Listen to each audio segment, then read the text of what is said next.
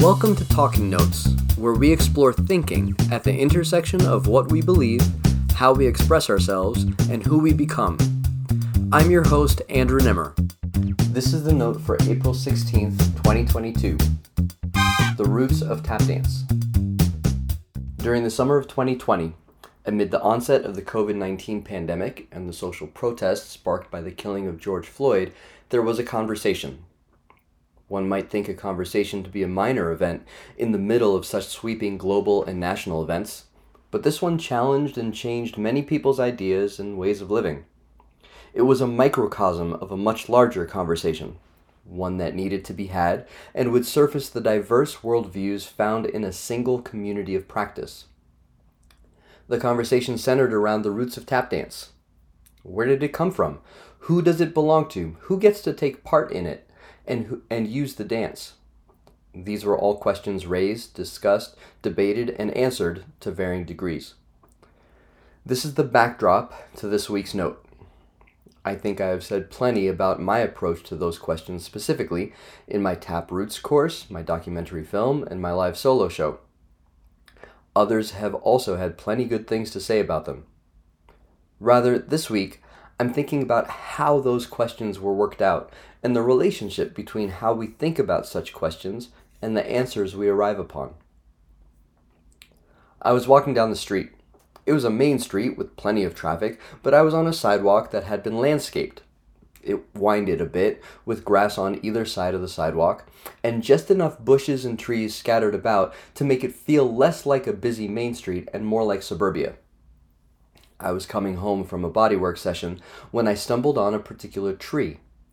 The tree had a massive, exposed root system. My imagination was immediately captured. Upon encountering tap dance, many often ask, who invented tap dance? It is a common and understandable question. As we learn about the world around us, much of the information we get begins with, this is who invented, or this is how that started. We like to know the beginning of things. Who was there at the beginning? Where did this all begin? How did this thing we take for granted first develop? Stories are assumed to begin at the beginning. Even the Bible honors this idea by starting with, in the beginning, God. We are captured by the creative process that springs from these beginnings, sometimes more than the result. I'm thinking about the surprising popularity of the mini documentary series Behind the Music that first aired on VH1. The story, characters, and context of a different time and place can somehow feel connected to our lives and be deeply affecting. At the same time, the question of who invented tap dance is fraught with challenges. If you've ever attempted to answer a similar question, you might already see where this is going. The first challenge is around defining the actual form of tap dance. Before we can identify who, we must agree upon the what. Is it movements that define the form? Is it the context in which it's done? Is there a people, time, and place from which it sprung that defines it? If the movements change, is it not tap dancing anymore? If it's done in a different context, is it not tap dancing anymore? If there is a people that can be identified, but different people are doing it now, is it not tap dancing anymore? The massive root system of the tree intrigued me. I thought, look at how many roots fed into this single trunk. What if there isn't a single root in tap dance, like a single inventor? What if every tree is the function of a complex and massive root system? All we normally get to see is the tree, its trunk, with its leaves and fruit. But hidden underground, the system that fuels the tree and makes it what it is immensely complex and quite large. A story I had heard about aspen came to mind. A forest of aspen is considered one organism. Call it one tree. Why? While we may see what looks like a forest of individual trees, the root system of a forest of aspen is connected. One single root system, one tree. Many roots, many trunks, many branches, many leaves, one tree, planted in one ground.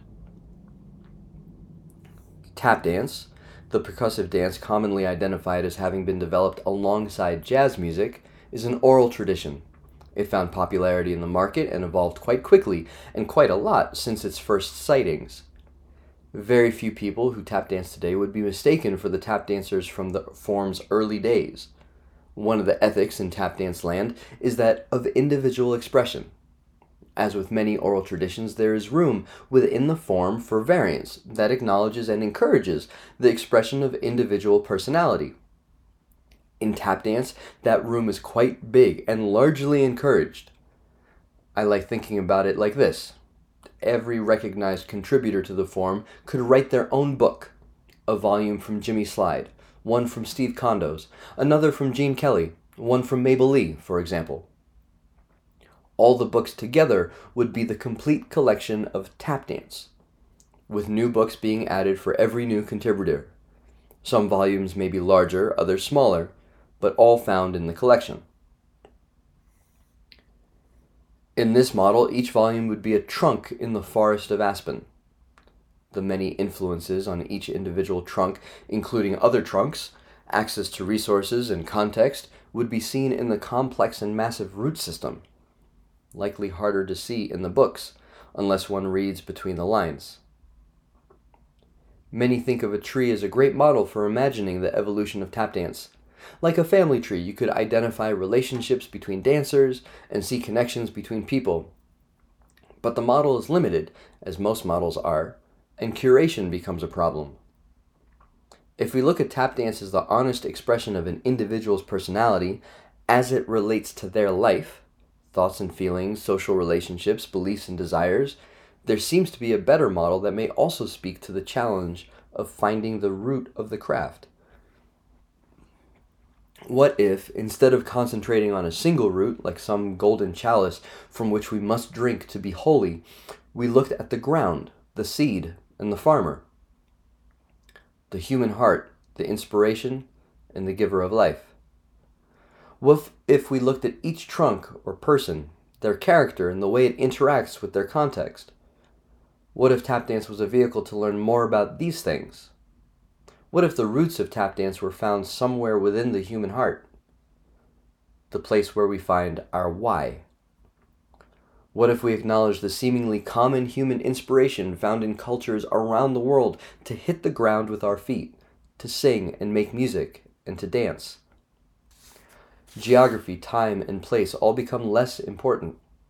Note that I'm saying less important and not important, as all these things work on the human heart and can affect its formation.